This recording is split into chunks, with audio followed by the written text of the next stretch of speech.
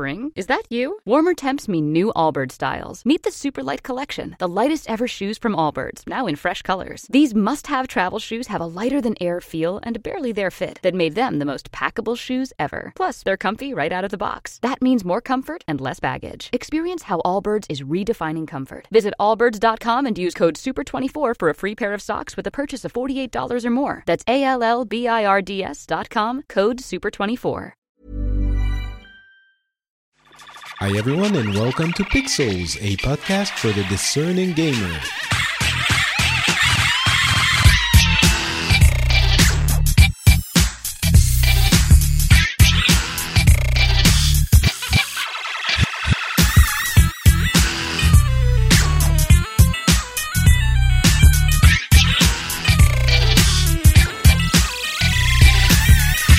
Hello everyone and welcome back to Pixels, a show where we cover the news from the video game industry from the past couple of weeks. My name is Patrick Beja and I'm hearing weird sounds in my headphones. That's because there's an ad playing. Hopefully you didn't hear that. I was on the Metacritic page for 100-foot robot golf, which my guest today, Scott Johnson, is certain he's gonna love. How's it going? I thought I was, but the reviews are bad. Nobody seems to like the robot golf of any kind. I mean, listen, what's not to love? It was supposed to be VR based. I'm a giant robot in a city whacking a golf ball around golf, and that sounds amazing. But I'm really sad to hear the reviews aren't so great. Apparently, it's not awesome. So you're probably not going to have to buy a PSVR just to play this. Yeah. Unfortunately. But we have a lot of things to talk about. We have the Nintendo Switch, of course, which has been revealed about 10 days ago. And we're going to tell you what we're going to tell you what you think. That's what we aim to do.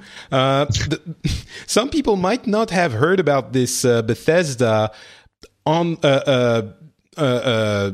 review policy, the new review policy that has had the media a little bit angry, I say passive aggressive for sure. There are a few people up in arms about it. I kind of am I'm in a place of understanding with that whole thing, and it's mostly based on the idea that Bethesda, like Rockstar, like Blizzard, like a few other people, they don't care that much because they know what they're putting out into the wild will A, sell like hotcakes regardless based on the name alone, and B, generally speaking, they're staples of our gaming diet, and you don't have to play this game so much.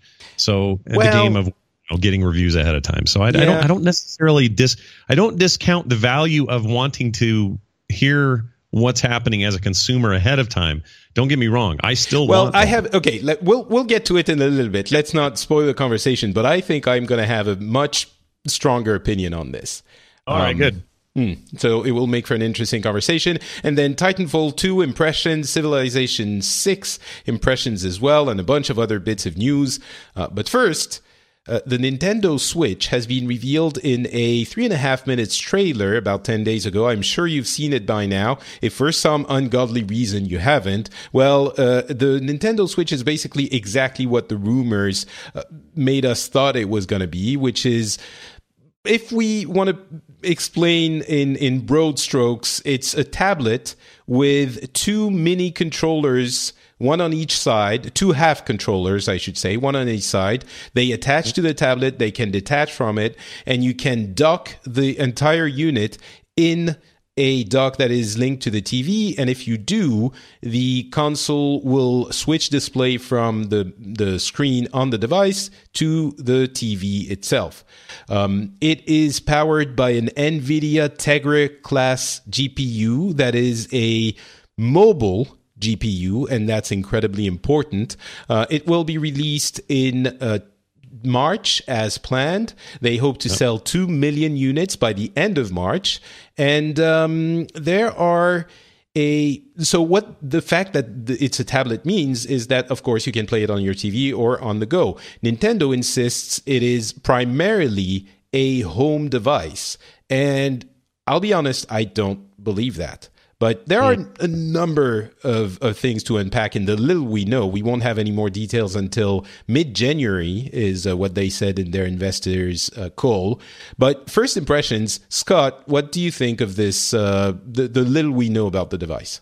All right. So it's the most traditional gaming platform that they've made since the GameCube in terms of no fancy touchscreen, as far as we know. We don't actually know that. But no, there are rumors and reports that says it does have a touchscreen, but they did not comment on this. I think they want to focus on, maybe there's going to be a touchscreen for a few apps like Netflix and a web browser or something like that. But mainly, it's going to have traditional controls, as you're saying. It's a And what's strange, and of course in the video they didn't show any touchscreen capabilities, so that's the other reason I sort of lean that way. But the console itself, the device itself, is in some ways just as gimmicky as they always are with their hardware, and in some ways it's a throwback to what they're best at, which is Nintendo games on a platform with a good controller input and not messing around with motion controls or any of that other crap. They seem to have taken a couple steps forward in some regards and a couple steps back. And I don't mean that in a negative way. I think this is actually a really smart move for them. So it also represents the great unification of Nintendo. They've got two business sides to them, and they have had that since the late 80s, early 90s. And that is their portable business and their home console business. And for a long, long time, it made perfect sense to have those as separate ecosystems. And you could essentially have everyone double up. They had to have the Nintendo home console, and they had to have whatever Game Boy iteration we were on. And that was true for a very long time. The last couple of years have been a real upending of that entire space with mobile platforms, Android and iOS, in a way that has completely disrupted the way things work with mobile gaming. Essentially, we have seen... Oh, I had a light just fall over. We have seen Sony all but stop supporting the Vita, and Nintendo continued to go pretty strong with the 3DS, but I think that they felt internally very strongly that they had to figure out a way to bridge those two platforms to come to a place where they are no longer essentially two gaming companies making two platforms with some crossover, but instead making one platform that is just as easy to take on the go as it is to fire up on your TV at home. And it very much looks like this device could do that. Now, without some actual hands-on, knowing how good that sort of slide-in, slide-out Joy-Con controller feature feels. That's the name in case you didn't know. Joy-Con is the name of the controllers, which is weird. It's weird. It's really weird. The Switch, I think, is fine as a name, but Joy-Con, it's fine. I get it, like joy stick, joy connectors, like whatever. But, sure. Two analog sticks. Two sets of buttons. One acts as a D-pad if you needed to. The other acts as your X, Y, A, B. And you've got shoulder buttons, like very traditional in lots of ways. Of course, uses the latest iteration of the Pro Controller on the home side of it. We presume more than just one controller would work as well. And lots of weird ways of taking Joy-Cons off and using them as mini controllers and playing strange multiplayer experiences with your friends. And like the commercial thing, release video thing is definitely worth seeing, but also kind of bananas. Like the use cases they show there. I don't know how many people are going to be just running around constantly doing what these people are doing. However, okay, you're right. Finish up. I'll. All of that being said, I think this is a very strong play to put Nintendo back to where their strengths are, and their strengths being we know how to make amazing game experiences and have some of the most iconic characters, IPs, game types historically than anybody in this business. And we can get to doing that in a way that doesn't make us have to wedge in some sort of weird motion-y control-y thing or some weird gotta use the tablet on the bottom and the screen on the top. Like, they're just getting back to the basics. There's a display, there's a controller, here are the games, let's go. And I think that also, either on purpose or inadvertently, makes the platform more appealing to third parties. So I'm actually very bullish on this whole thing, and I think they'll easily hit the 2 million in that month. Oh yeah, can they maintain the long tail they usually do with the 50, 60 million? That's where they really want to be. Yeah, I mean, the 3DS has sold 60 million units at this point, which is very significant. I definitely agree that the huge advantage of this platform is that Nintendo is not going to have to choose which platform they make games for. So we're going to have twice as many games for the thing than we did before. It's also, as you said, they've been attacked on mobile and they've been failing on home consoles. So putting them together means that they have one good product instead of two fledgling products, possibly. So that's for sure. There are other good elements. I think there are some negative sides, which I'll get you in a minute. But I really like those two half controllers. Basically, I think the one thing that is going to be a positive aspect of this console is the fact that you can set it somewhere with a kickstand, give a controller to a friend, and you can play together outside, which okay, outside I mean looking at a screen and sitting on a chair. But you get what I mean. It's basically smartphones can do that, home consoles can't do that, nothing can do this. It's the only one that can. I think that's going to be a plus. It's not going to be a killer feature, but it's going to be a nice thing that is going to help it. It's also important to note this is a built-in capability. You can achieve this with an iPad, some sort of case with a stand built in, and a couple of MiFi controllers. But that's not all in the box. That doesn't come together. That takes a bunch of work. The games don't all support it. Exactly. That's the issue. It's not built in from the get-go. Not everyone, so few games do that. So I think it's going to be a good. I can absolutely see. I've been berated by some of my friends for saying this, but I think in schools it's going to be a nice aspect of it. Now my friends are telling me, Patrick, you haven't been in school for a while. People don't take their consoles in there, but maybe they could with this one. The thing is, the whole question for me is whether or not there is a market for core gamers on the go, because smartphones don't address the needs of gamers on the go. And I definitely think that there is a market for it, and I think Nintendo is uniquely positioned to answer that demand. I don't think anyone who is a real gamer, who has been a Nintendo gamer for a while, is not going to buy. Well, I think maybe some are not going to buy it, but at some point down the line, there are going to be some games that are going to make you think, yeah, maybe I want it, because there's a huge library of properties that Nintendo has on home and portable consoles. They've been saying this is a home console primarily, and we're going to keep the 3DS going for a long time, and we even have a successor to the 3DS down the line if at some point. But I think that plan can easily be scrapped if the Switch works as well as they want it to. They said that with the DS at the time. They said, yeah, this is just a weird branching path. We're going to have the successor to the Game Boy down the line. And of course, they didn't once the DS was as successful as it was. Sure. There are big issues, though, with this design, I think. The first one is the NVIDIA chip.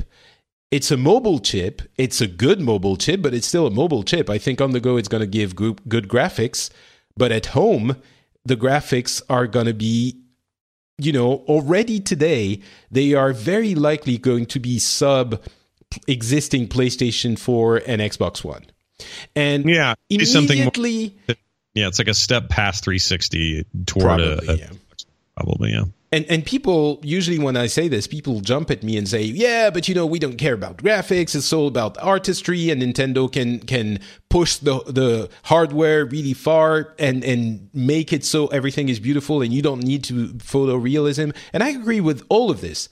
All of it is absolutely true. Still, it's not a good thing if you don't have the computer power to do better graphics, or at least graphics that are on par with your competition. It is not a good thing. There's no way that it can be turned into a positive. It's absolutely a negative. Yeah.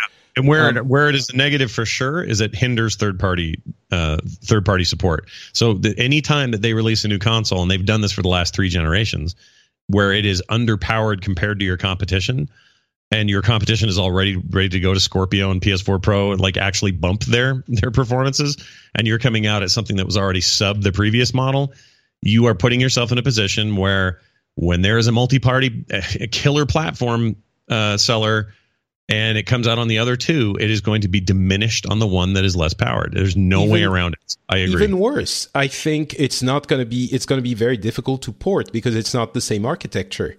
You know, they have PC type architectures for the existing consoles. This one is going to have a very different architecture. It's going to be very difficult. They have a lot of third-party developers that they announced, but we don't know which games. Even Skyrim, which was shown, Bethesda said, no, we haven't announced anything. And probably it's going to come out, but still, Skyrim is, you can finally enjoy a game from 2011 on your Nintendo console. Yeah, exactly. I mean, the idea of taking it portable sounds kind of interesting to me, but other than that, it's like, well, all right. Like, why is that the one you're really showcasing here? And I know Skyrim's a very special and wonderful and an incredible game. I spent dozens of hours in it. I love it too. But it's an amazing game, but it's still, to sell your new hardware that's not out till 2017 on the backs of an older game is super weird. It's weird. But this also, is the thing. You think they don't care? Like, they just want to make No, but that's what everyone says. They don't care. They're Nintendo. They're only going to have, Nintendo games on there anyway. That's great for people who love Nintendo, but it's not great for people who want a decent console. It's going to be a few $100. We're going to get to the price in a little bit, but it's going to be a few $100. Playing 5 Nintendo games is awesome, and I'm going to buy it no matter what, but it doesn't mean that it's going to be a good deal that I could recommend to people if they lack third-party developer support. And that's a real danger again. And that's what that's one of the things that killed the Wii U. No, not enough games. Hopefully Nintendo will be ready at launch or during the launch period. We're going to have Zelda, and there's going to be Mario and maybe a few other recycled games, but that is not going to be enough for everyone. The other thing is they're saying it's a home console first, and I think there are 2 reasons why they might be saying this. First is the price. I think they want to make sure you don't expect a portable experience price, and that's why they're saying it. Second is the battery life, and I'm very worried about battery life. Me too. I think, the 3DS has a 3.5 hour battery life. I would really hope that this one had more, around 4 or 5. But I worry that it's not going to, because they've been saying, no, it's a home console first, blah, blah, blah. And so that's a big worry. And power-wise, even if it can overclock the GPU a little bit when it's docked, it's not going to have widely different graphics for when it's docked and when it's not. And the thing is, if they push the graphics too much, it means that maybe it's going to look better on the home TV version, but then when you take it off the dock, you're going to have less battery life. So it's a very tight rope to walk. So as much as I like the idea, there are definitely issues there. Go ahead. Well, I was just going to say that the battery one is my biggest question. Like that trailer was great at saying, I can take this anywhere, anytime I want to, and it's all great and all my friends and this and that. And I just kept thinking, that thing's got like 2 hours, man. I'll bet it's like the worst battery life of all time. It's just got to be. Like, it's just got to be, especially given that I know those Tegra chips, generally speaking, even though it's a mobile chip, they're battery hogs, just straight up, period. Unless they're going to put a bigger battery in that, it is a larger device for sure. So there's a big bezel. I mean, the screen is 6 inches more or less, and there's a significant bezel around it. Maybe they're gonna, maybe they're leaking bad battery life of about 3 hours. So when they announce it's 4.5, we're all gonna be like, awesome, this is great, 4.5 hours, that's amazing. So yeah. And a few people have been describing it as a transportable console rather than a portable, which I could see. You're maybe not going to take it on the subway or, things like that. But maybe when you go on a train or, on a trip, that is the kind of opportunities you're going to have to use it. Also, there are charging stations pretty much everywhere in every room you go in now. So maybe the battery is not going to be as big a deal. But the price... what do you think the price is going to be? I predict $249. Wow. Okay. And the reason I predict that is more hopeful than actual. Like I hope that's where it is. If it's more than 249 US and it ends up like 299, I think it's dangerous territory. Now, if they sold that as 249 core and 299 with Zelda, the new Zelda title, you'd have a monster. Well, everyone's going to buy it. Yeah. Yeah, it'd be a monster hit, and they could sell 1 billion consoles. I think that would be a bit of a loss. They're not known for doing that. They don't do loss leader stuff typically. They like to make money out of the gate on their hardware. And they've said they're going to be making money on this hardware. I believe they said it. Yeah, I mean, here's the truth. If it's 249, it's a no-brainer.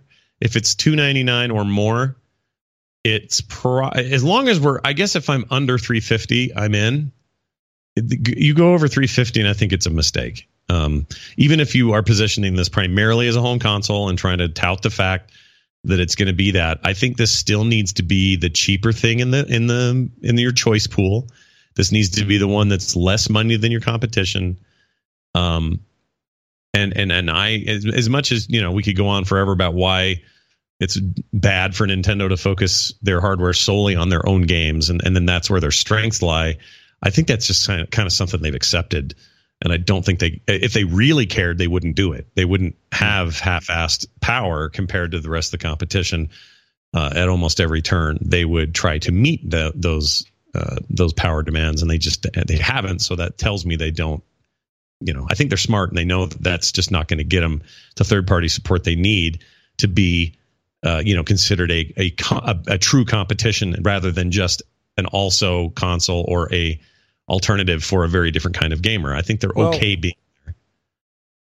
I think they're going to be an also console no matter what at this stage. And the reason they didn't put a powerful GPU in this was for the portable aspect, but also to keep the price down. But it does mean it's going to be a little bit more expensive power to power, equivalent power to an existing device. But so I do think it's going to be $299. My prediction is $299, and I came to this price because I think obviously anything above $299, I think is suicidal because it means it's more expensive than the PlayStation 4 or the Xbox One, the cheap versions, quote unquote cheap.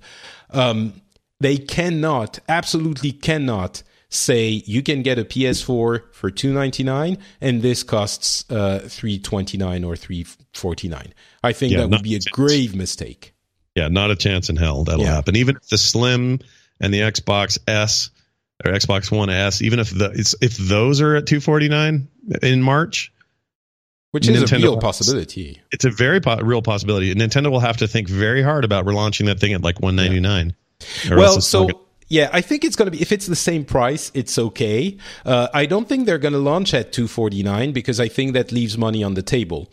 There are a number of people who will buy it at $299 anyway, and it leaves them time to, get a few more games out, and they can lower the price a few months in if things aren't going well. But they, as I always say in these situations, they can always lower the price later, but if you launch too low and you realize you could have made more money, it's too late, and you can't, hike the price up later. So I do think it's going to be $299, and maybe if things don't go well, we're going to see bundles very quickly. But I think it's going to be $299 with no games, just the dock and the device and the controllers. Yeah, and I do think, regardless of that price, I think they'll easily hit their initial goal, like I mentioned. I think it has the potential to be pretty special. There's so many questions we don't know about. Battery life is just one. We don't know about online capabilities yet. We don't know about their persistent account stuff that they're supposedly going to finally get everything rolled into one thing and get and pretend like it's 2008 finally with their and they've not been doing, even now, I don't know if you've tried on the 3DS and the different, the new Nintendo account thing.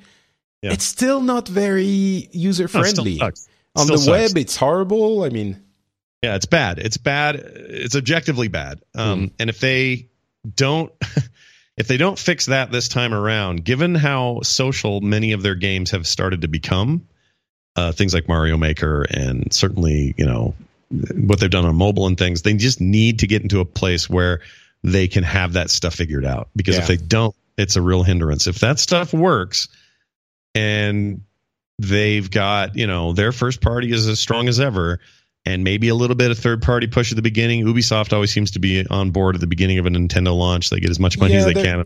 And they're probably going to have a weird little game. It's not going to be a system seller. I wouldn't think, but yeah, probably not. But I don't know. I mean, I just think it has more potential than Nintendo's had in a while. It's a nice, refreshing reset of expectations for me, in particular, as a fan of their products. When I say that, I mean I am fans of their games to the dying breath, but I am not always happy with their weird ass hardware. It's just the Wii U has been excruciating bad. Yeah, it was abysmal. They only gave me ever one good use case for the Wii U's form factor and platform, and it was Mario Maker. That's it. Nothing else ever once justified that thing. I guess the big question is this a successor to the 3DS or a perfection of the concept of the Wii U, which is, you can play on the TV, or when the TV's taken, or when your kids want to play and you want to have the TV, you can undock it and do it like this. I mean, it's obviously a little bit of both, but it's I really can see a use case on the portable side of it, and everything I see on the home side of it, I see only disadvantages, except for the fact, obviously, that it's a Nintendo console, so you're going to have the Nintendo games that you have nowhere else, because, the mobile games, it's not the same thing. So I totally agree. That prediction is right. Also, I think that you said earlier that they wanted to, keep an option in the wings that, well, we may have a successor to 3DS on its own. Who knows? I don't think that ever happens. I think this takes them in a whole new direction. It truly unifies. Except if this tanks. Yeah, unless it tanks. That's a good point. I think if this tanks, then they have a door for, their next thing. But but even then, what the hell does that even look like? Are they making an Android phone? Or what are they going to do in mobile? It's so weird. They're in a weird place. Nintendo is. For sure. I don't know. I have no idea. As you said, there is a contingent of players, of gamers, who are absolutely going to be buying this thing. The question isn't whether or not they're going to sell this. They sold 10 million Wii U's, maybe 13 million now. And that's a huge failure. So if they don't get to 30 million for this, it's going to be a failure. You're totally right. Anyway, we'll see. I did want to mention a little bit. I did want to talk about Zelda for a second. And they've been releasing more and more footage of Breath of the Wild. And I agree that it looks good, but I think I'm gonna say something a little bit controversial. I think this game is being overhyped just because it's a Zelda game. And not just people are looking forward to it because it's a Zelda game. I think people are actually looking at this and saying, this looks amazing, visually. This looks like incredible gameplay. When I look at it, I'm trying to be objective, and all I see is a tame, cel-shaded, and this is going to get me a lot of hate, I know, among some of the people that listen to the show, but tame, cel-shaded world, very basic open world mechanics, and I don't see what is so exciting about this. I get that it's a Zelda game and that everyone, loves Zelda games. I played probably Zelda, I started playing Zelda before most of the people listening, so I get it. But what we've seen now, this is a lot of fanboyism expressing itself. I don't think it looks that amazing. I don't think it looks amazing, but the extended E3 preview convinced me that I will really want to play it. The gameplay but it's just an open world game. It is, but I don't know, man. You could say that about, there are lots of open world games, but none of them are as good as GTA, or you know what I mean? There's a gameplay loop Nintendo can get with this.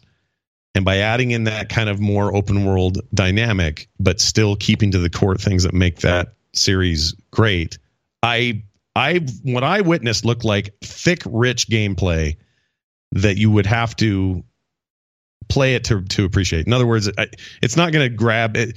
It's going to grab people because it's it's a freaking Zelda game. But what it's really going to grab people is, how does that thing feel? And I my impression is, and I haven't played it obviously, but my impression is it looks like it feels real good.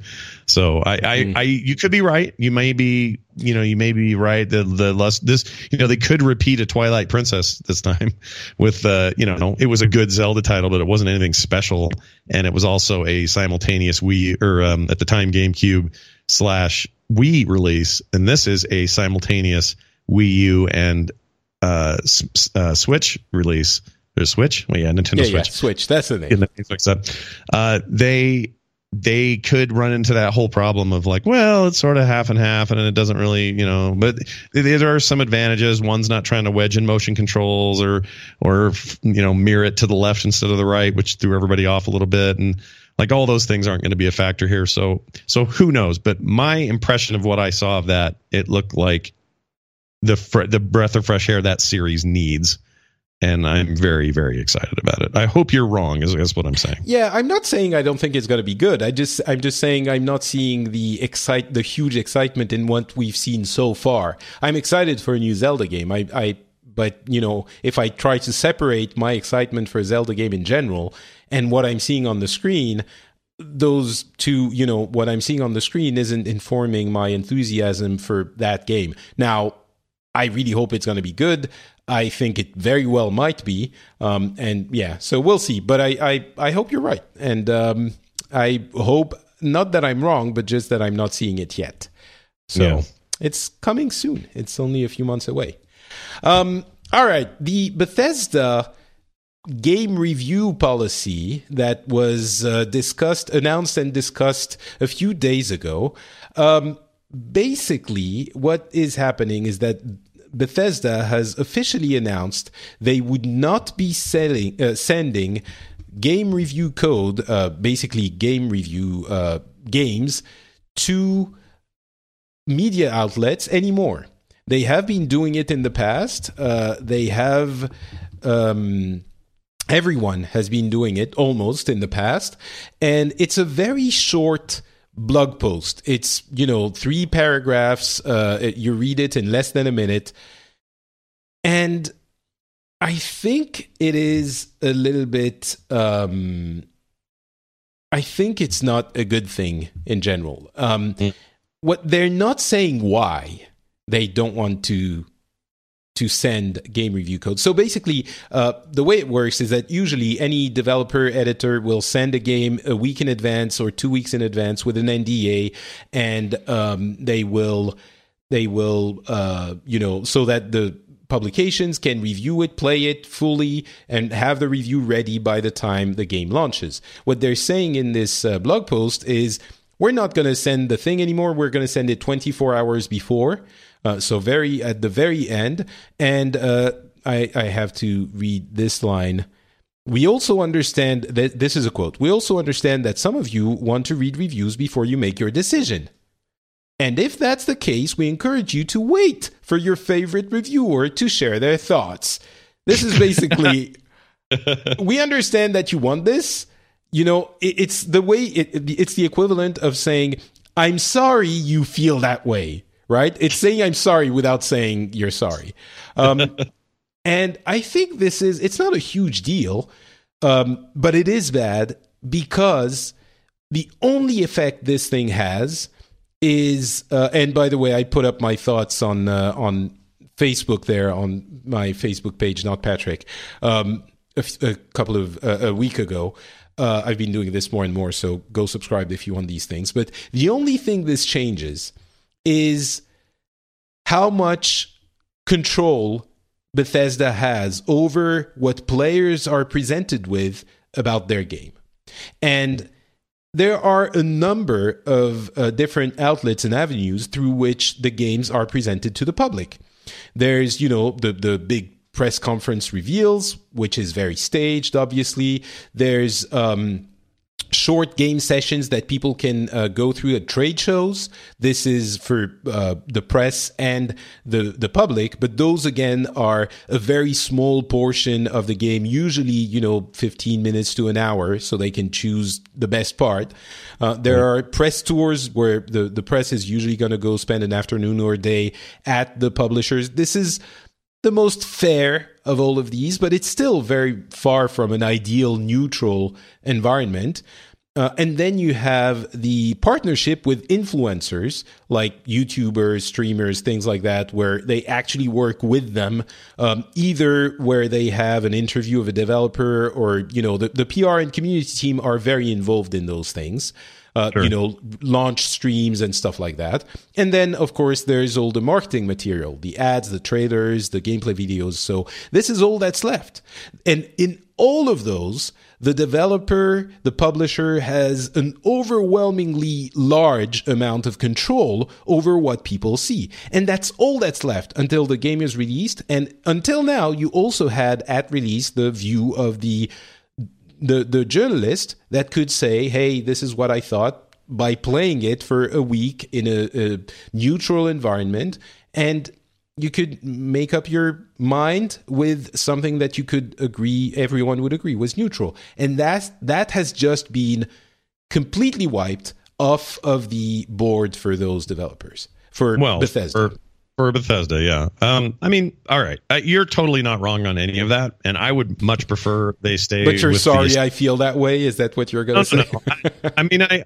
It's a very compelling argument. The only thing I would say to that, well, first of all, I think people's fears that this is somehow going to have a ripple effect through the rest of the industry and suddenly all developers will start adopting this policy, I think is complete bunk and bogus. I think there are plenty of them that see value in having early reviews out for quality games. I understand the ones that make garbage don't want their stuff to get terrible. That's the danger. That's the danger because people have been saying, hey, and they've been saying in their blog post, hey, look, we did this for Doom and Doom was awesome. So it's kind of the caution, like the stamp. We did it for Doom and it worked, and so this is not the reason why we're doing it. Some people can argue, well, it takes up work for the developer, extra work, or, you don't have the full experience because many things are online now and you can't really play online when you don't. Okay, maybe that's not the reason. What happens when there's a Doom that sucks and that isn't reviewed? It's going to happen, and it's been a trend in the industry to not show the things as much as possible for the past few years. And the reason is the developers don't need the press anymore. They have direct access to their customers and they can go through the influencers, which are much cheaper because they're often bought, much cheaper, and less. They don't have a journalistic, ethical look on things. They just get hyped a little bit more sometimes, not all of them, but right. But there's no real standard for it. And I realize that's true of the blogosphere and before that, the written press. And, you could go all the way back and say, well, there have always been bot voices who are influencers, and this is just a different thing. But I agree with you. I mean, that is what they're doing. They're saying to themselves, there's three things at play here. One, we're Bethesda, and it doesn't matter what we make. People are going to buy it like crazy. Two, so they feel like they can get away with that. And there's others who have done this too. Like, people keep forgetting Rockstar does this occasionally. Like, they don't. First of all, they hardly, their release schedule is like one game every 3 years or something. Yeah, but I don't think they don't send out review code. I can't remember. It seems like 5 had something like that going on, but maybe it was the PC version or something like that. I don't remember. But anyway, the point is they're in that club, the upper echelon of respected developers that So I think there's some hubris there on their part.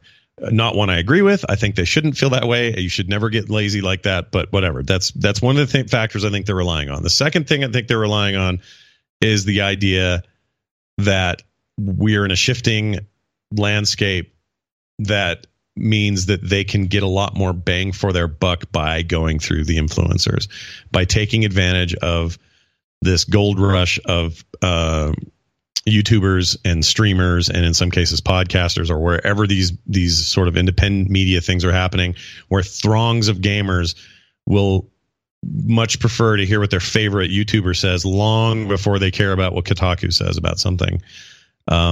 I think that they see that as valuable, and even with dropping the other side of it, that this will make up for that. Any sort of sales loss will be small and minor. Here's the only thing I would say to Bethesda about their particular stance right now.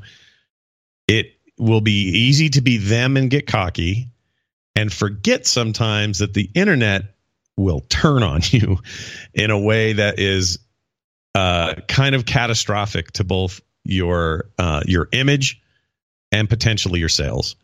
So that's all I would say. Like, if you're in a position where you think you're kind of manipulating this to your advantage, if I've learned anything about the internet, is they can turn on you in a dime and make your day bad. And there's a lot of people who will change their allegiances or their minds or whatever and do it in a very influential way. That's not a problem in your traditional media. So I don't know.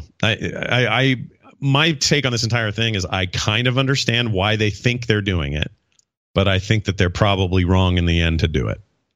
Yeah, well, I mean, I completely understand why they're doing it, and I wouldn't even say they're wrong. From a business standpoint, it makes perfect sense because, what happens if you have 10 people who are intending to buy your game when you have day one reviews? Well, 10 people want to buy the game.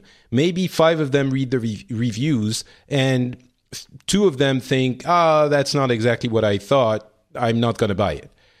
If there are no reviews, maybe one person is going to say, I'm not going to pre-order, I'm not going to buy it because I'm going to wait for the reviews. But that other one who would otherwise not have bought it is going to buy it, right? It's not everyone who would not buy it by reading the review is not going to buy it if there's no review, is going to cancel their pre-order. And we can say all day long, we shouldn't do pre-orders, for a game you're not absolutely certain you want. Do not pre-order, do not buy it blind, wait for people to have the review. If the review is coming a week from the day where the excitement is there, it's not, again, only a portion of the people who would have reconsidered are going to wait. And that's just human nature. And I think there is something manipulative about what Bethesda is doing here. It's not that, some developers do it sometimes, and sometimes there are reasons, technical reasons for it. I think even Blizzard at some point did it, but I think it's not. I understand why everyone does it. And in the case of Blizzard, there might have been, server issues. I can't remember exactly, but I'm sure it happens. And sometimes there are good reasons for it. I'm worried about the trend in the industry because I think it's not a good thing for the industry. Let aside, not even just consumers. For the industry, it makes things less trustworthy. And maybe at some point there's going to be a game that, gets into some kind of bad PR buzz, and that is the moment where what you were talking about happens and the community turns on them, maybe.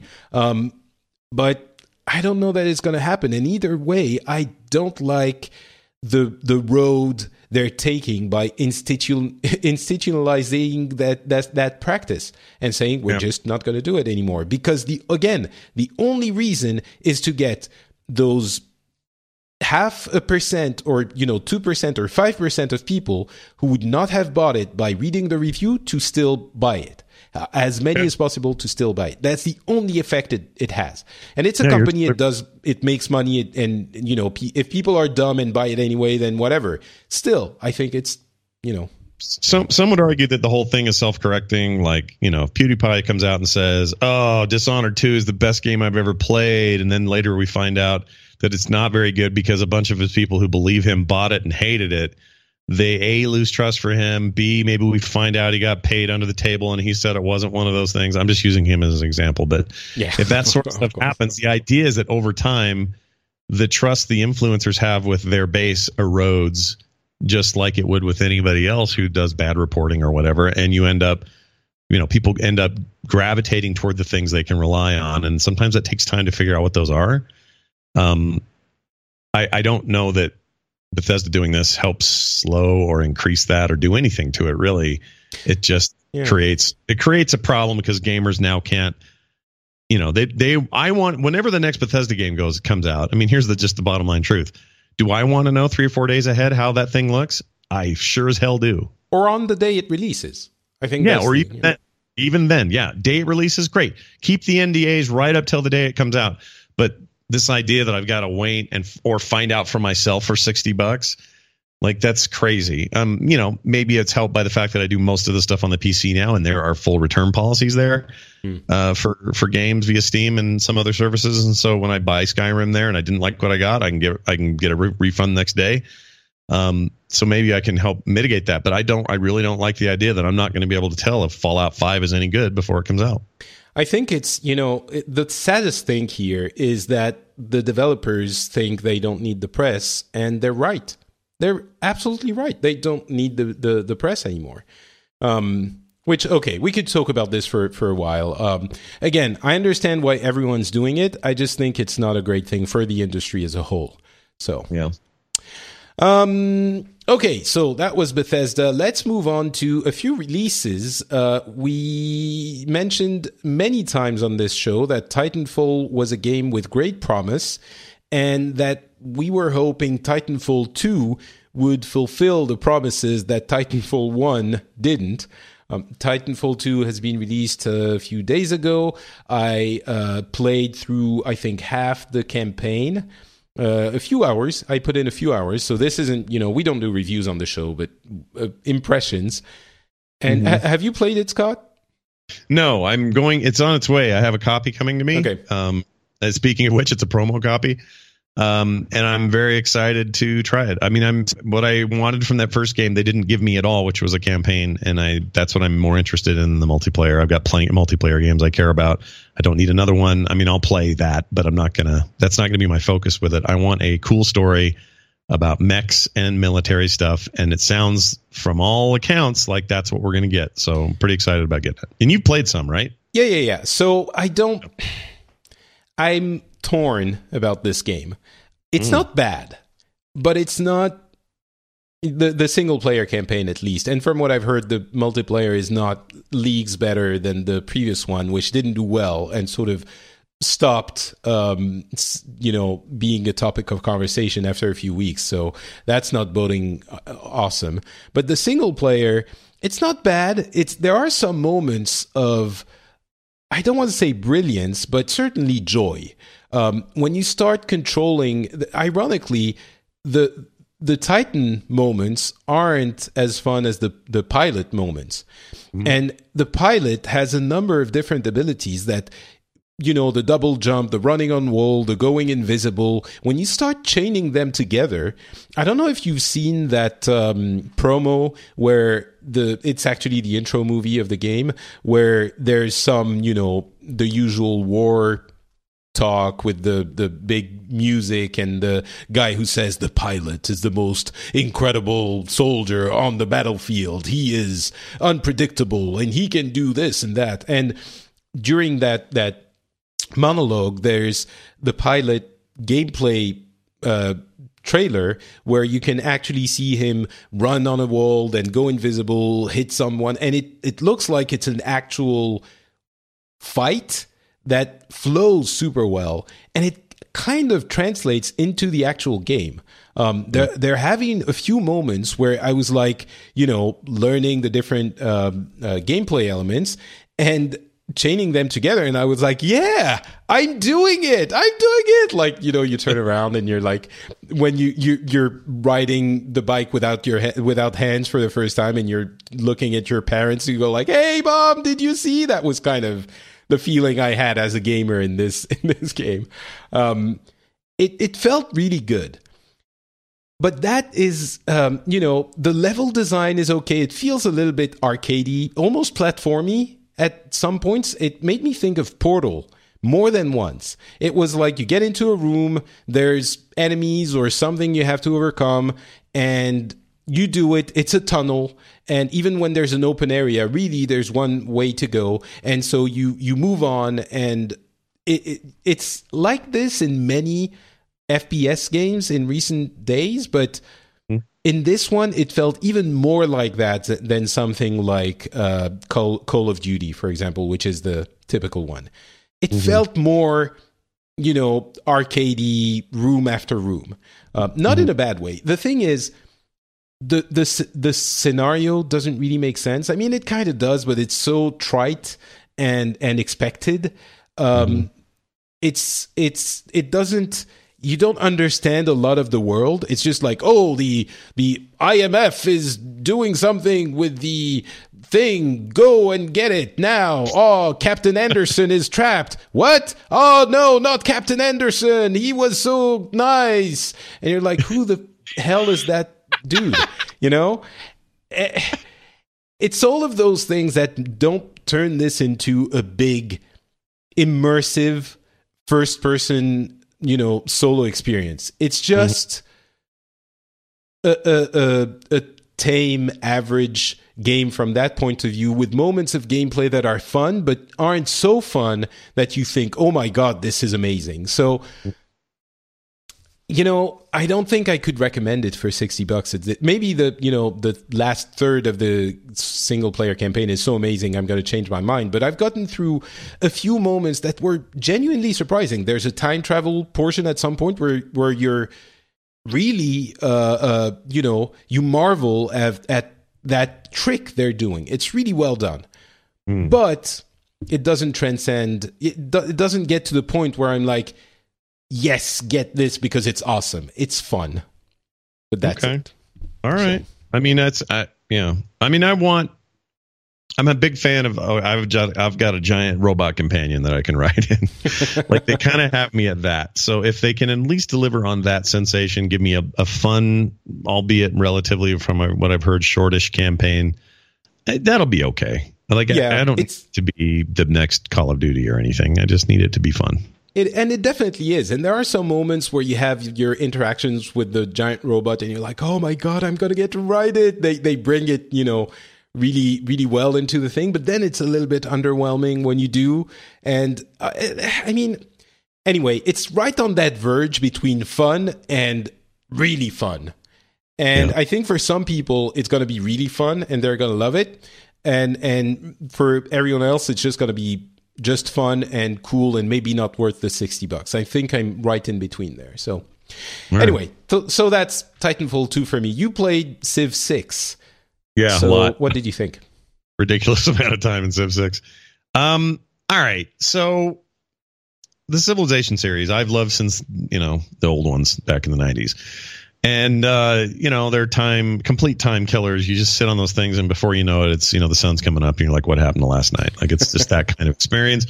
And that is still true here. I really liked 5. 5 came out in 2010. Has it been that long? No. Yeah, it came out the same year as StarCraft 2. Jeez. 2010. And it was a big deal that year. Oh, I guess there was Beyond Earth in between. Yeah, Beyond Earth came in between, sure. Which was fine. Beyond Earth is actually pretty good, but it's like an expansion pack. It doesn't really feel like a game by itself. It feels like, here's what happens when we go to space after we leave Earth. And in some ways that did it brilliantly. In other ways, people wanted more with a 4X game that's set in an alien world. But all that being said, they're definitely back to the roots here with Civilization 6. What I didn't expect, what I thought would happen is I would come to it and go, yeah, it's like 5 with a few improvements. It's okay. Like, it kind of feels all right. And I wouldn't be that enamored with it. What I didn't expect to have happen is a combination of aesthetics that really work for me. So I think it has an incredibly cool opening cinematic that just gets you jazzed to work your way through time.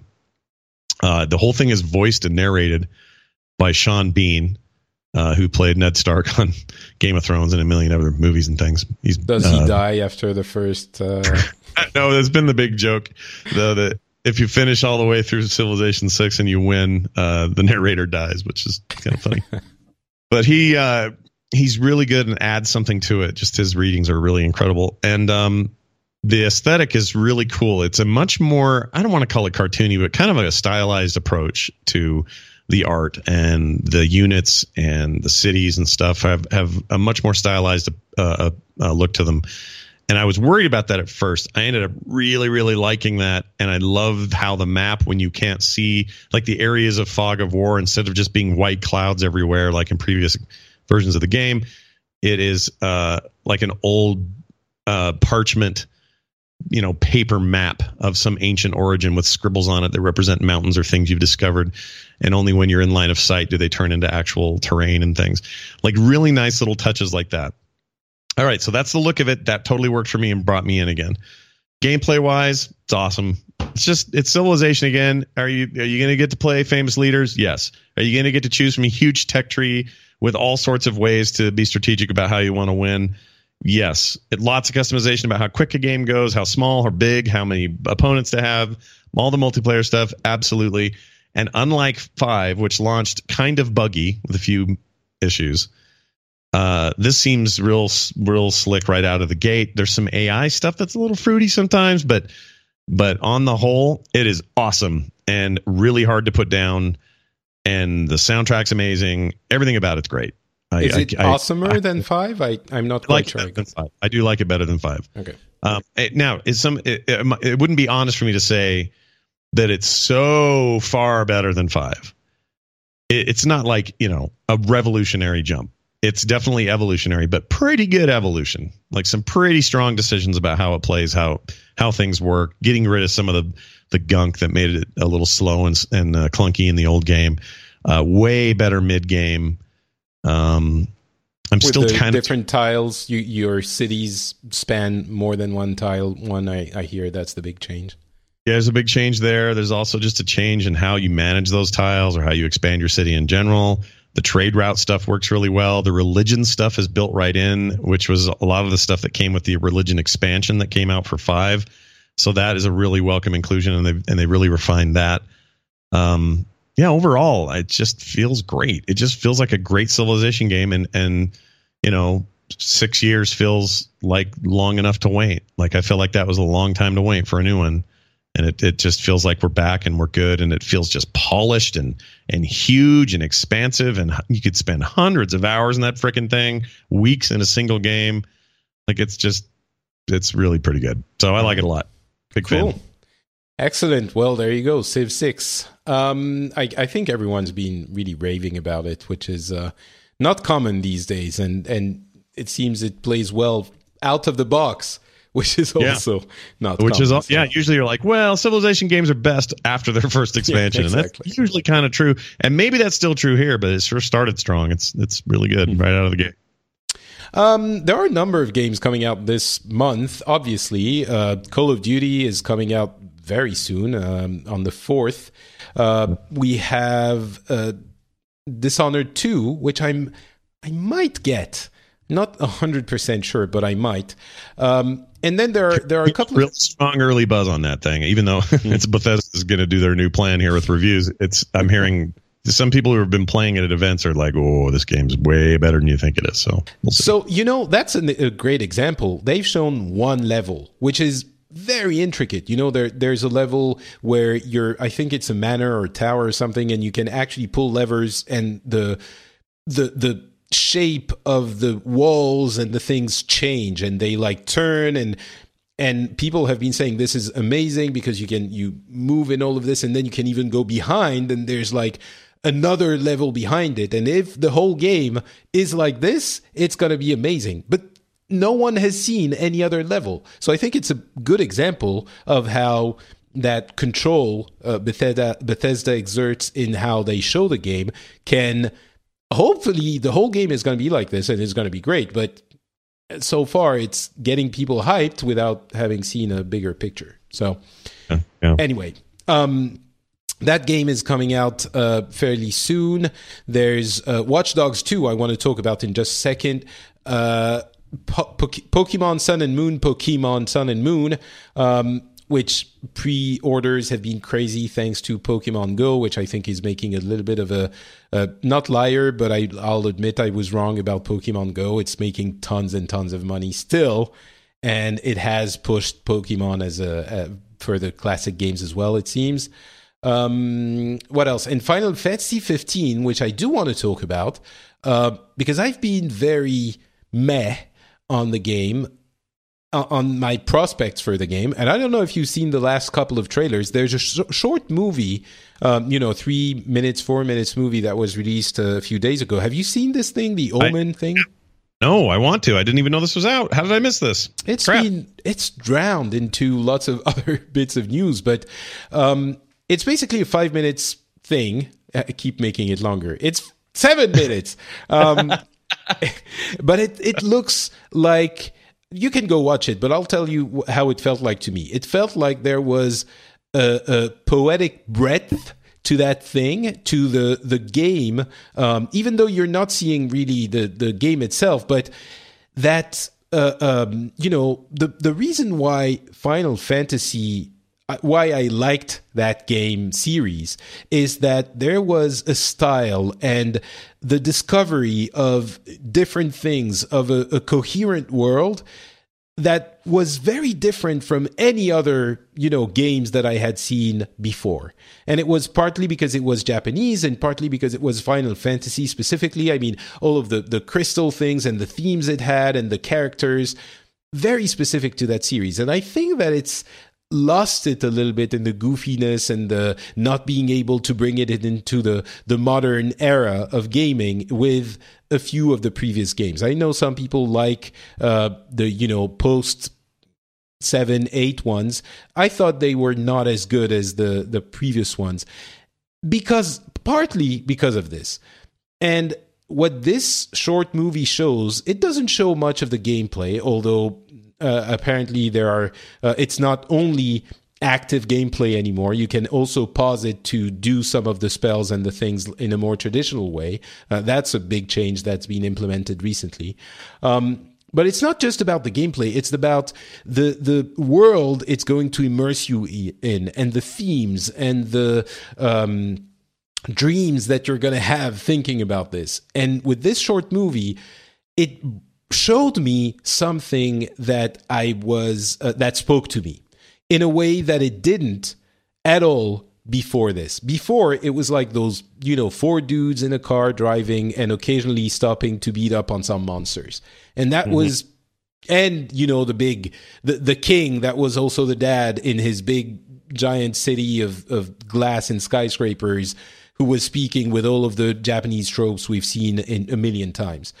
And in this one, it's again, I'm not going to say too much. It doesn't, matter, but it did show something different to me and something that spoke to me very much. So I'm getting to a place where I hoped I was going to be, which is a place of excitement for this game, which I think now, with this purely marketing, pre-rendered, it doesn't say anything about the game, but with this campaign, these last couple of movies, and what I've been hearing about the game from people who have played it for a few hours recently in the play session, it was pretty long. I'm in a place where I think I'm going to get it when it launches on November 29. So we'll see. But I am more excited than I've been in a long time for a Final Fantasy game. Can you tell me this? And I don't know if this is anywhere public, and I know a lot of the combat is real time because I've seen the gameplay videos and stuff. But yeah, can I be just running around some environment and then just have a random encounter? Because I freaking hate those. I don't think so. Okay. I think everything you see, it's a little bit open world-y for the first half of the game, and everything you see everywhere is the way it is. They've stepped away from the random encounters for most games a while ago. So thank the Lord Zeus on high, because I freaking hate it. Yeah, I think everyone hates it.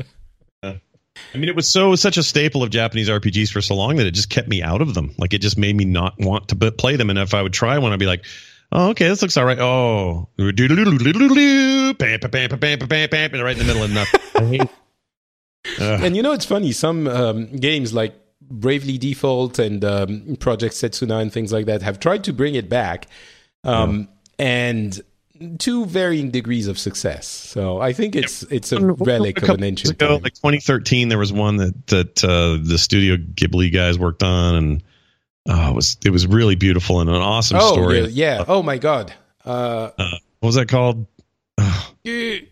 Anyway, the witch thing. Everything about it was great except for random encounters. Every other thing about it, though, was amazing. Ni no Kuni. There you go, Ni no Kuni. And Ni no Kuni was like, there was some you could run into. I just hated it. I want to pick the things I want to kill. I think Diablo ruined me 20 years ago. It just made me go, oh yeah, I never want to do anything unless I want to, And then now RPGs have to let me have the freedom to fight when I want to fight and not fight when I don't want to fight. And so that's good to hear. Maybe 15 is for me. Well, Scott, it's just, it is a lesson in life, because sometimes in life you don't do what you want to do. You do things you don't want to do. You still have to do it.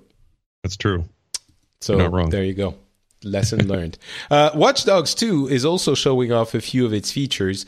There's one trailer in particular, the one where they show San Francisco. It's what's the name of the guy? Can't remember, but he's like, yeah, this is my city, this is what I do, and San Francisco, so cool. It looks really good. I mean, I'm sure it's a super buff PC version that they've used, but oh my god, does it look like GTA in San Francisco? Oh, big time, yeah. I know it's not the same engine, but obviously different companies and everything, but it looks like a real effort to be a detailed realization of that city has been put into this thing, and that's pretty exciting. That first game was so mediocre for me that they really have to prove themselves with this one. But if they can nail it, I love a good open world game, and I'm happy to be doing it in that city and hacking people and doing cool stuff. Conceptually, that series has always been interesting to me, but that first game was a bummer, dude. Sure, but even what you're seeing in the thing, like there's a passage where he's on different vehicles. He's on a car, on a boat, in a bike, and he jumps over stuff. Like, it makes me think of the videos I see on Reddit all the time of people doing that in GTA and showing how they jumped and went through like a window and landed on the couch to watch TV. It feels very, very much GTA-ish. And I don't know, I guess we'll see. But this one, I will definitely wait for the reviews before getting it. Yeah, sure. Thankfully Ubisoft isn't pulling a Bethesda, and we should be able to hear beforehand. But I don't know. I'm cautiously optimistic about that one. I certainly have no shortage of open world games that I own and haven't finished. So part of me is like, oh, another one. Yeah, same. But whatever. It's a dynamic I like, and I'm anxious about it. I mean, the truth is, all open world games took a back seat when Red Dead 2 was announced a couple weeks ago or whatever. Yeah, let's get to that. Let's talk about that. And just before we do, first of all, the Watch Dogs 2 is releasing at the same time as Final Fantasy 15, so I know which one I'm going to be playing. And it's not the same public, but still, that's a rough date to pick. And the PlayStation Pro is releasing in 10 days.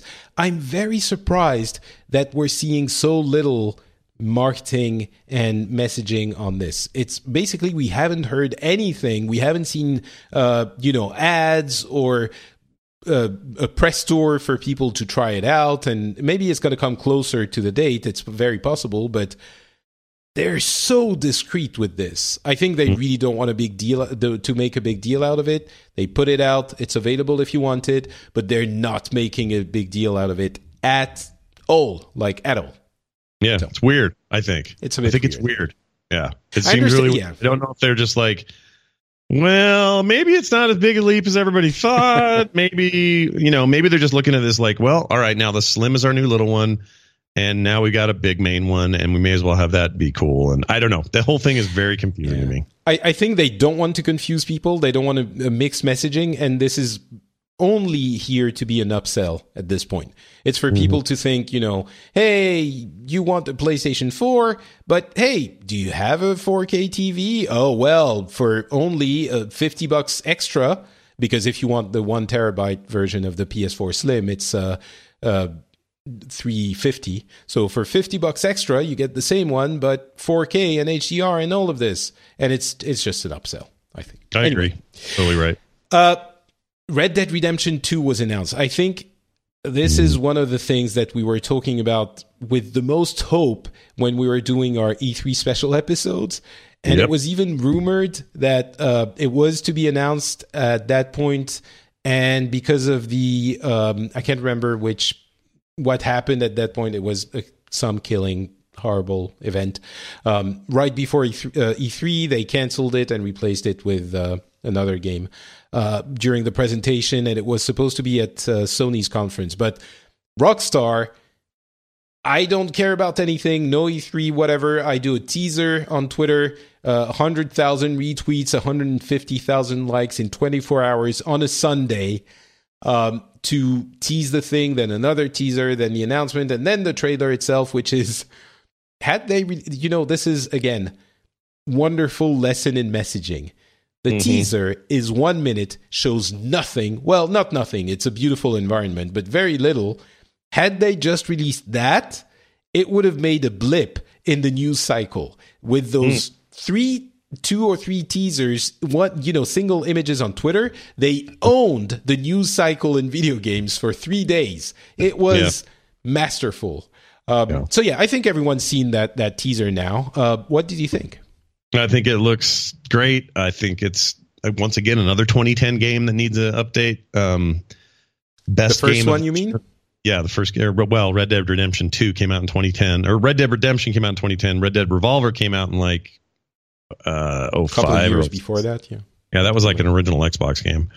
And then the Red Dead came, the one that everyone loves, came out in 2010 and was easily the game of the year that year for me. And as far as I'm concerned, still my favorite game I've played since then. I've played a lot of great games, and I would mark them all pretty high, but none of them have taken the seat away, the chair away from that as my favorite experience of the entire generation. I think that's the case for a lot of people. But you're saying, for the generation. Yeah. A lot of people are saying this, and I think I would agree. It's going to be hard to top that. And if they can do it, oh man, everyone was hoping for a remake of that one, by the way, either, an HD remake on PS4, Xbox One, and maybe PC. And it didn't come. That was such a bummer. But yeah, so PC version, long time wish. I wish that was there, but it's not. So the trailer itself, sorry, I keep interrupting you. What did you think of it? Oh, it's great. I mean, obviously, we're just seeing a lot of environmental stuff. It seems like a nice continuation of the already incredible engine they're running that they work with for GTA 5. I have no doubts it'll be gorgeous. I really want a PC version. I really wanted that with the previous game. And I've heard a lot of people explain pretty reasonably why they probably never did and why they still aren't making an HDification or something, is because you're talking about a game that was written under a very different set of architectures, both the PowerPC architecture and the whatever the hell Sony's was called at the time. The Emotion Engine, was it for maybe that was the 3.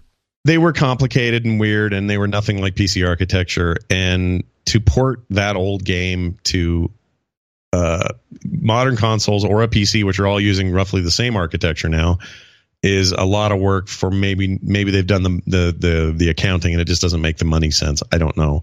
But it was on Xbox, and Xbox One, the Xbox 360 was more PC like. So well, it was PowerPC, so it was like, it was like a Mac. So it was a different chip architecture than 8086 stuff like we're using now. So I don't know. I mean, I'm not saying that they couldn't. Obviously, they could if they really wanted to. The question is, do they think there's any real value in it? And maybe they do, maybe they don't. But I would kill for a PC version of that original game. I would play that again. And still, the best DLC I ever bought for a game was the Halloween DLC they made for that game. The zombies thing? It was amazing. Amazing. Like, they just said, you know what? All these characters, all this stuff going on. What if a bunch of them were zombies and half of them died and you have to go kill everybody? Like, it was one of my favorite of all time DLCs I've ever paid for. So yeah, to say I'm excited about a sequel / prequel / I don't care what is an understatement. I can't wait. I have it on PS3, and it's in my bookshelf now. It's the one thing that makes me think maybe I would want to get the PS3 back hooked up again.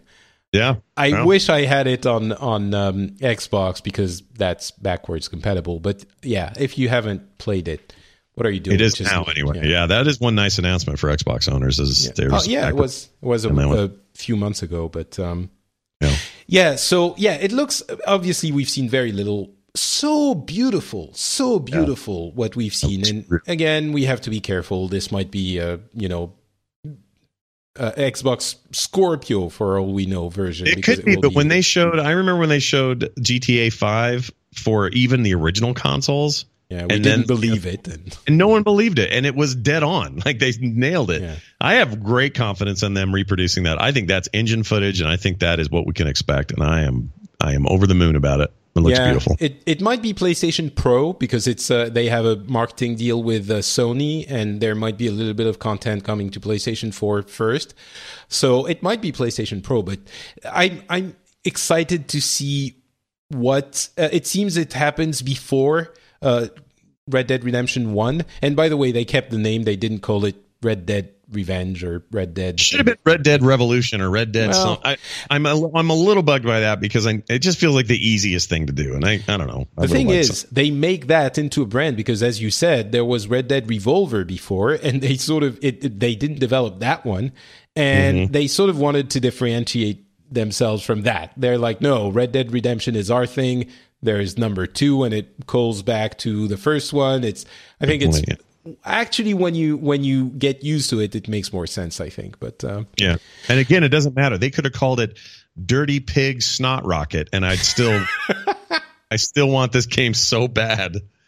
So there are 7 characters that were shown in the teaser and in the trailer. Do you think we're going to switch between the 7 like we do between 3 in? I don't think so. But what do you think that's about? I don't think all 7. Here's what I secretly hope. That they have some kind of system like GTA had 3 main protagonists, right? That you worked through. GTA 5, yeah. They clearly, and that worked really well, I thought. But again, that's 3. 3 is different than 7, and I'm not sure I'd want to do that with 7. Yeah, 7 different story threads, 7 different focuses. It just seems crazy. So what I hope it is if this is truly a prequel about the gang time for Marsden and his old gang. I like the idea of. Maybe you're sending these guys on missions. Maybe they're it's a World of Warcraft Warlords of Draenor garrison. Maybe I mean maybe more like the way like Assassin's Creed 2 did or Brotherhood did this really well. It made a lot more sense in that regard. So maybe it's something like that. I don't know, but I can't imagine we're going to have huge story chapters where it's like, all right, I'm Marsden right now, but now I'm this other guy. I think it's important, and they know it. For us to be John Marsden, he's too iconic, and you can't make me be one of his other dudes. But who knows? I don't know. Yeah, but it has to have something. They insist so much on showing those 7 characters, and you are, in for those who haven't played it, in Red Dead Redemption 1, which is probably Red Dead Redemption 1 is the story of John Marsden after he's retired from his life of mischief and being a bandit in the West. And probably Red Dead Redemption 2 is going to be a prequel where we play Mr. Marsden. I've heard this so much. My wife sometimes shows up, and when we see something about anything that has a cowboy hat, she's like, Mr. Marsden. She's heard it so much. But they show those 7 people. I think one's a girl. I might be wrong. And it has to play a role in gameplay wise. I don't think you're going to be playing just Marsden for the whole game, and you're going to have the 7 people around you, and they play no role in your gameplay. But I don't know. It would be great anyway, but. I don't know what they're going to do, even if it's just, hey, there are 7 dudes and and they're just trying to hammer home that you're in charge of a gang somehow. I'm cool with that. Yeah. I don't even care. Call it the Magnificent 7, even whatever. I saw that movie yesterday. Didn't like it. It's good. It's fun. Big dumb fun. Yeah, it was. Come on, it was okay. It's formulaic and it's by the numbers, but sometimes that's all I need. I just need some cowboys shooting shit. That's what I thought I was going to get, and. I guess that's what I got, but it was the second half I thought was drawn out. And I was going in, I was like, yeah, this is going to be like my Red Dead Redemption fix before the game comes out next. By the way, it's full 2017, so it's not coming soon. And also, other thing, I think we're going to see a lot more at the PlayStation Experience early December. So there you go. Interesting. You think from them we will? Yeah. I think there's going to be a full-on presentation of the game, long play session at the thing in December. That would be glorious. I'd be all down with that. By the way, you know what Red Dead would be good for? And this is just a thought, and I'm sure they're not doing it, but the Nemesis system that was built into Shadow of Mordor Nobody else has really implemented that rad idea anywhere else yet. And I thought it was going to be the hot new thing and it would just show up everywhere. Red Dead would be a great place for it because wanted posters and stuff. Like a guy's hide out in a cave someplace with a bunch of cowboys, got gold in there, and you got to go get him. Like even if it's a side thing or an add-on thing or a multiplayer thing, whatever. Oh man, Nemesis system in Red Dead, dude. That'd be amazing. Maybe, not exactly the same because it wouldn't make sense exactly the same. But you're right, and that thing. Absolutely. It was so cleverly implemented. I was sure it was going to be like, Batman's combat system, which we started seeing in many different games, and it didn't. And I can't wait for... Have you played through to the end of Shadow of Mordor? Yeah, I haven't played the DLC, but I played to the end of the original game. And at the end, I don't want to spoil, but the thing that happens at the end, you're like, yes, it's time for... You're like, yes, I want to play this and see what happens. And why is that game...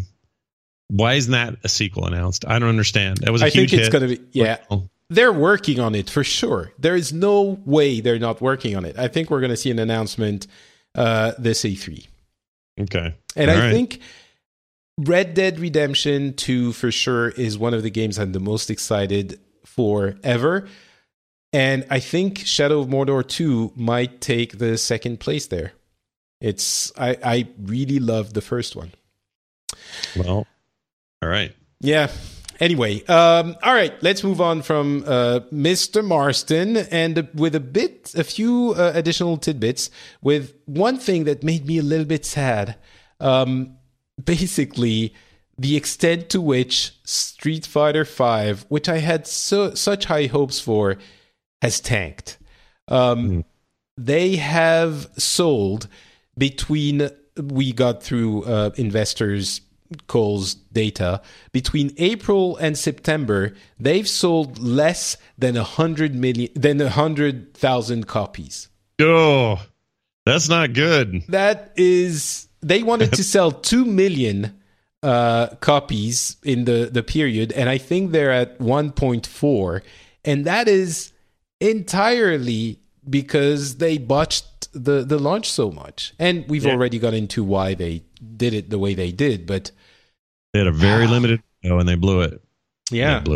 And it's, it's getting ready now, but it's too late. And as we see, it wasn't enough that they would put it out and work on it, because if you miss that launch window, it's done. And in this case, it was a particularly egregious set of issues, but less than 100,000 for a game that was supposed to sell 2 million, 2 million total. But yeah, basically they announced 1.4 6 months ago and 1.4 today million.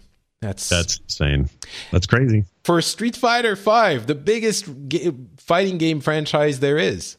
Well, Tekken is the biggest, but it's true. Numbers-wise, Tekken sells more because everyone likes it. But. And for sure this year, yes, it's more of a, and so did MK, at least here in the States. Mortal Kombat did gangbusters. This is just embarrassing. It's this formidable old franchise that needs to live on forever. And you're a huge fighting fan. I know a lot of fighting game fans that love the Street Fighter series. I loved 4. But 5, they had this limited window to get it right, and then people are like, meh, whatever, moving on. Yeah. And it's just, that's no good. That was, especially for a game like this, if you don't capture people's imagination beyond your core demographic at launch, you're probably, I mean, there are some miracles that happen, but probably did. And in this case, it begs the question of what's going to happen to that game. Is it going to keep living? Because it was supposed to be the Street Fighter to end all Street Fighters. And, it was supposed to keep going for like 5 years or 10 years. I think they might have to start working on Street Fighter 6 already. Yep. It's time. All right. Destiny players have been having huge issues with a specific mode in the game called Trials of Osiris, which is basically a PvP subsection of the game. And this is so annoying. Basically, some players, since it's a peer-to-peer game, you don't connect to a central server, you can get the IP address of the other players who are in your game, right? So you start the fight, you get a packet sniffer, which gets the IP address of the other players and the enemies in your gameplay session, and there are tools to do this. And then you send a mini DDoS attack to them.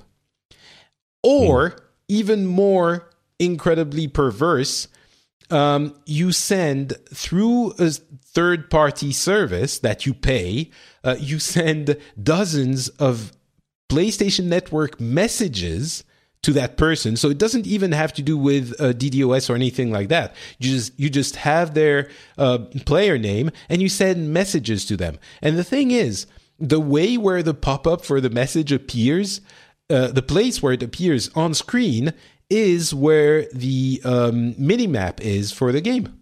So you actively block their minimap by sending dozens of messages during that match and actively spam them. Wow. It's been super bad and people are really angry. Hello, freaking Bungie. Hello, how are you letting that happen? Like, it seems like they, whatever. But the problem is it's really difficult to counter. I mean, I'm sure technically there would be ways. Maybe you can obfuscate your play. But, how do you obfuscate the IP? It's really hard because they don't have servers. So, yeah. They should have servers. That's what they should do. And I realize that's a giant business decision that once you make it, you're in for a lot of money for a very long time. And I totally get that. But in the way they approach PvP style combat anyway is, hey, it's like Halo, except in the Destiny thing, but it's not going to be as big as Halo, the multiplayer, so don't worry about it. And then we'll just do IPs, and now it's biting them in the butt. I don't know. It just feels like to wedge in a feature like that into that game, which is the least popular part of the game, you ought to have all your bases covered or just don't do it. I don't know why it doesn't happen maybe it does happen in other games and I haven't been paying as much attention, but I don't think it does. I guess most games that are highly competitive use dedicated servers. But things like Call of Duty, it doesn't use dedicated servers, and I don't think this has been happening. It's still peer-to-peer. Maybe it's not happened yet, and this year DDoS attacks have been getting so cheap and easy that maybe it's going to start happening in other games as well. But I don't know. It's just the PSN thing, the PSN message spamming thing isn't even a thing within an issue within the game. It's just the way it appears. So I don't know. Yeah. I guess Sony is going to have to do something about that because they are the ones handling that. But yeah. All right. The StarCraft 2 Pro League, handled by KESPA, the Korean Esports Association, is basically done. StarCraft 2 is, that's a game that has a very special place in most gamers' hearts because, first of all, it's a great game, StarCraft in general, and second of all, it's the first game that became really big in esports and obviously in Korea, and it's the first game where people were filling stadiums. And now it was 15 years ago, 14 years ago that that Pro League was created, and now the teams have disbanded, and it's basically done.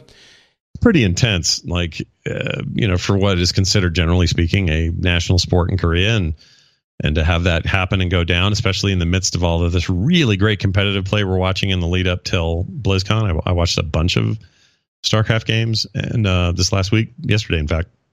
Oh, StarCraft 2? Yeah, StarCraft. Yeah, of course, StarCraft 2. I mean, StarCraft also, because I figured you'd watch some Heroes stuff, but StarCraft as well. I'm surprised. I've watched it all. I've watched a bunch of Hearthstone, watched a bunch of Overwatch, watched a ton of Heroes, which was last week, and then some StarCraft. Overwatch. The French team is going to fight China today, and they might not. They might qualify. They might not qualify. I'm so nervous. So the thing to be nervous about is anybody who plays Korea, they are just eating everybody and spitting them out. It's just embarrassing. But anyway, I'm a little sad about this, but also, I don't know, not that surprised. Like, if anything, StarCraft is this great model of how does esports start? How does it spread? How does it take over? And then how does it decline? You know what I mean? Yeah, like they get for to be sure. that game that gets to see all those stages in 15 years of time or whatever. And maybe they're a good example of what we can expect. Like, how long does League of Legends have? How long does Dota 2 have? Do those developers learn something from this? Does even Blizzard learn something from this so that they can extend the life of their properties? Like, I don't know, but it's a weird place, StarCraft, right now. Weird place to be. Yeah, it certainly does sound like it's going to be difficult to keep the esports aspect going, and it's common knowledge that Mike Moheim, the president of Blizzard, really loves StarCraft esports, so he pushes it as much as he can. At some point, it becomes difficult, though. So, and with the death of the Pro League in Korea, it might spell the beginning of the end for the competitive aspect of the game. It's not going to die entirely. I'm sure there are always going to be people playing it, but maybe not. Maybe it's not going to be. I mean, hasn't been a main sport for a while, but yeah, it's not. It's a somewhat bittersweet, sad moment for StarCraft. I would agree. Heroes of the Storm has released a new mode. We were talking about the game just a second ago. The Heroes Brawl. I've tried it, and I liked it. It's basically even more noob-friendly than Heroes in general. It's for those who haven't played it, if you've ever played Heroes, it takes a while to level your hero to the level where you have your heroic ability and the keep leveling, get your talents. Basically, Heroes Brawl, at least the version I played last week, had none of this. It was just get your dude, choose randomly, or, between three, so you don't even have the pressure of having to know what hero to play. You just decide which one looks best, or you play the best between the three, and go in and team fight. Team fight all the time. Different reasons to team fight. No talent to choose, maybe just one ultimate or heroic talent, and that's it. And I really liked it. It was so easy. Yeah, it was really fun. It's not even so much about the lack of complexity, because I do like the regular flow of the game in general, but it was just this, like, I don't know, it's just like a whole new game in a way, like a whole different game. And it makes you wonder sometimes when they suss out these kinds of extra modes, if Blizzard wouldn't have been better off in the beginning of them releasing a MOBA, quote unquote MOBA with Heroes, if they would have strayed from the formula towards things like this more, if that would have been a better launch for them in terms of adoption and people getting excited about it. We're seeing a lot of. I agree. Yeah. Yeah, there's a lot of freak out, for example, around Battle Right. And in a lot of ways, that mode that we played in Heroes is Battle Right, the game. I mean, it's very similar in terms of how that thing played. It's very frenetic. It's very short rounds. You just get in, get out. Like, it's great. And I really like Battle Right a lot. And that felt like that to me. And I just wonder sometimes, did they have to do the whole, we need to have lanes to push, and we need to have a core to take down, and we need to have, the leveling and the talents, and figure out how to convert the store stuff into talents and simplify that. I mean, a lot of that stuff, I love that they did that. And I love that they focus so much more on team fighting and all of that. But could they have gone a little bit further and established a really unique voice for the game, rather than it feeling like the third most popular MOBA that just follows a bit of a template, Yeah. So I don't know. No, I agree. Coulda, shoulda, woulda, 2020 hindsight and all that. But after playing that mode, I just got to thinking about it a little bit more. And I think, at that point when they released it, it was already simplifying so much that it's kind of difficult to say that it would have been better if they had gone farther, because already they were getting quite a bit of flack for, making it the baby MOBA. That would have been like the super toddler MOBA. I don't know. But yeah, it's fun. I wonder if they're going to go farther, but we'll see. If you haven't jumped into Heroes in a while, it might be the moment to give it another try. Yeah. And BlizzCon is happening this week. I'm taking the plane at an ungodly hour on Wednesday and flying to California, where I will meet a bunch of lovely people like yourself, hopefully, if the plague hasn't taken you until then. You sound better than you did last week. I am on the mend, man. I am so ready, and I am stoked to see you and Terpster and everybody. And you're going to be with Tom for a day or two, right? Yeah, I'm going to see everyone. It's always a big party fiesta, super fun. But predictions. Do we might do a special episode of Pixel. I don't know. Maybe we're gonna. You were talking about doing a one show with everyone, and we all put it on our feed. I think I might take it for Pixels if we. We'll make that. It a generalized thing. It seems like it might make sense for as many people as we're going to have in that group, and how much crossover there is. It might make sense to do that. But predictions. What do you think?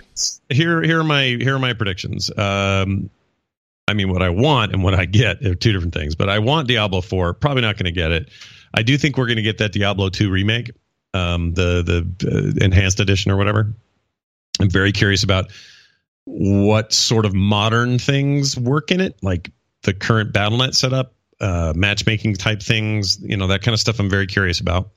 But I would totally play that thing. Like, I'd play the hell out of it.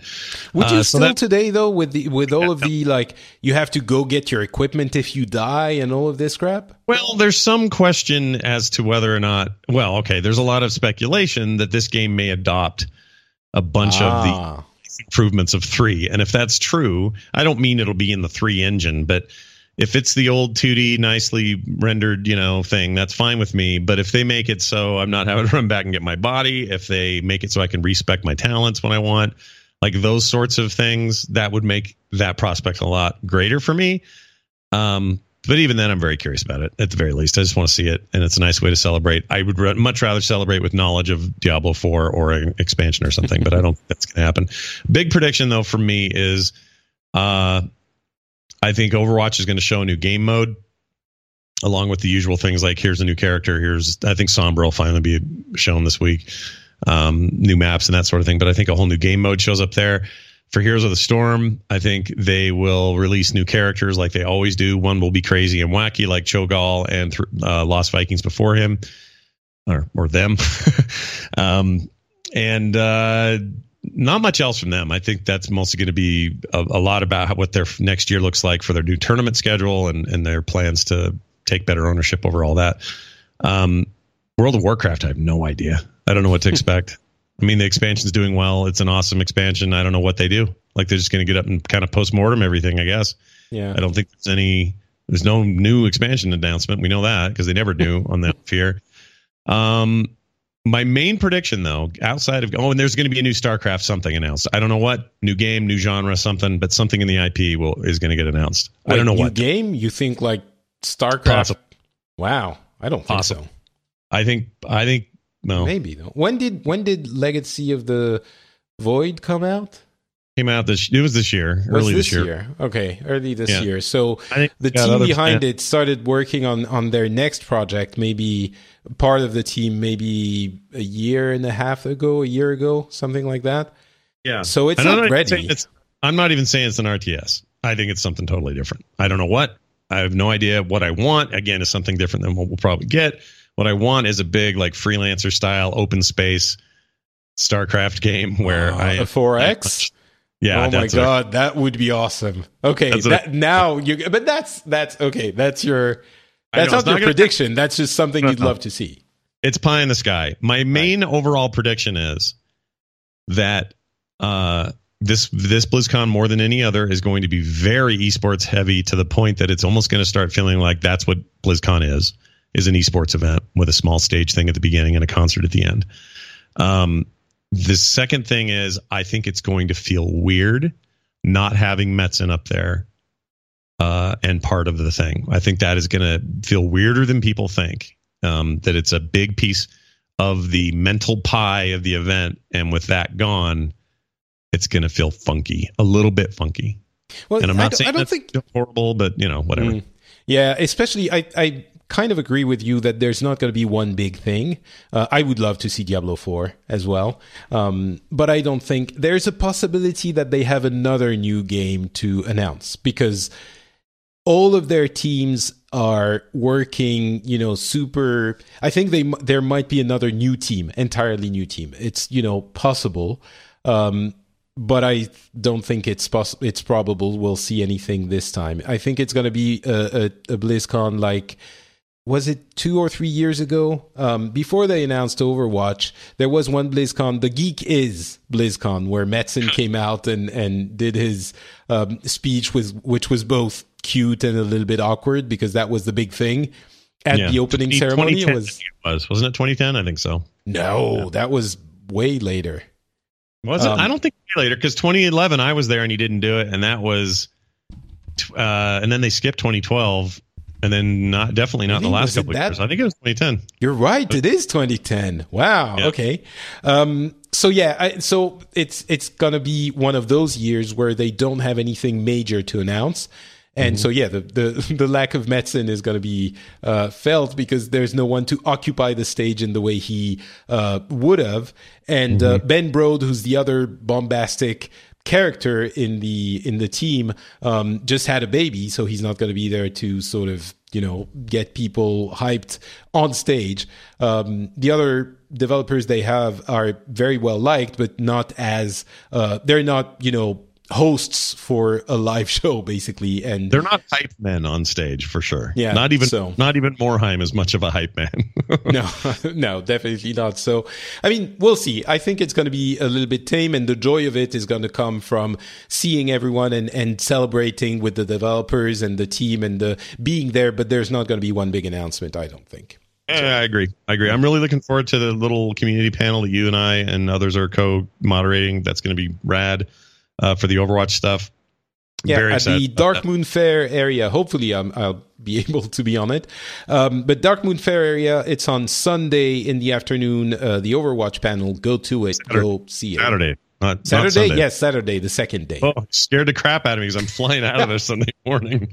No, on Sunday, BlizzCon is done. If we were to do a panel, it would be us and a couple of raccoons that would listen to what we have to say. Yeah, Anaheim, famous for its wild raccoon population. That could be fun. So anyway, sure. Okay, that's about it. I just wanted to mention one last thing before we close the show. The Shadow. The Shadow company. There's a company called Shadow that is launching an interesting piece of tech. It's basically servers where you rent a virtual, it's semi-shared resources, semi-dedicated resources for a distant PC. So basically, you rent a PC for $30 a month, and you install Windows on it, you install everything on it. It's on their servers, and they have great connectivity to the ISPs. It's a French company. So they have a great connectivity, like gigabyte fiber to all of the multiple gigabyte fiber to the ISPs. And they stream the video to you on any device you want. They have a dedicated box if you want to, but you can also stream it to your existing PC, to your Mac, to a tablet. And from everything we've seen, the testing has been going really well. They showed it to a few journalists, a few esports players, pro players that played Overwatch and Street Fighter V, which are two games that are very prone to issues if you have lag. And all of them were saying, yeah, it's very playable. Now, of course, maybe they were, I don't know. We'll have to test it ourselves, but I've gone and pre-ordered one for at least a little bit so I can see how well it works. But it's another one of the implementations of those technologies that allow you to stream video from a distant system and to control it from where you are.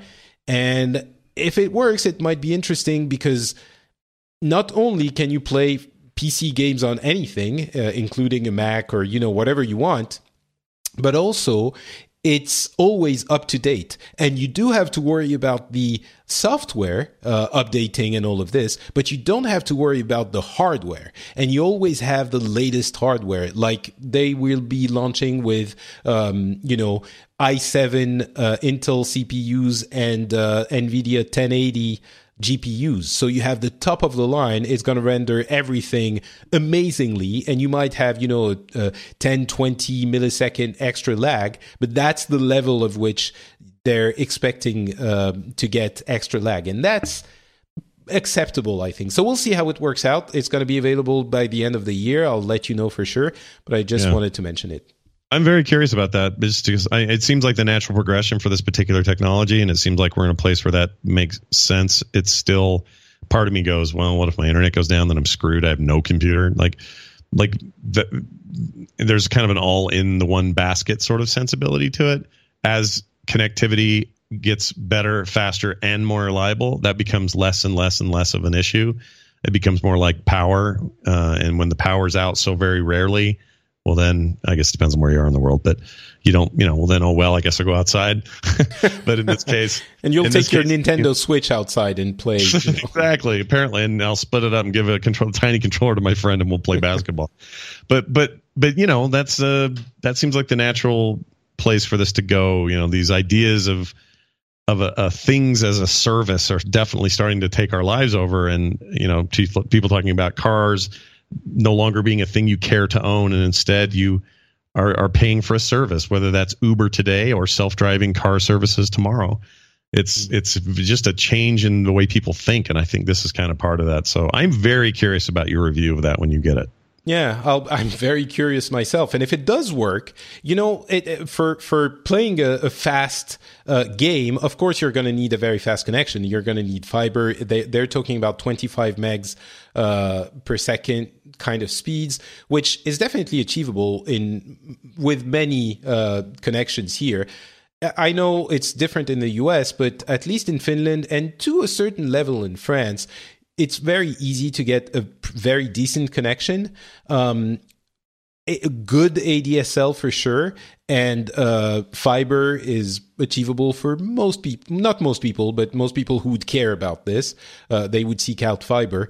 And if you don't have, your internet goes down, which honestly, when's the last time it's happened? Maybe it happens a couple of times a year at the most, at least. Again, for us here. And if it does happen, then I just connect to my mobile connection. In Finland, it's no data cap. And in France, they're getting to levels where it's manageable, especially if you're not going to be playing a fast game that is going to require a super fast connection. But if it's just to work a little bit, if it's just to check Twitter and do your and read your feeds, then you're going to do it on your phone or your tablet.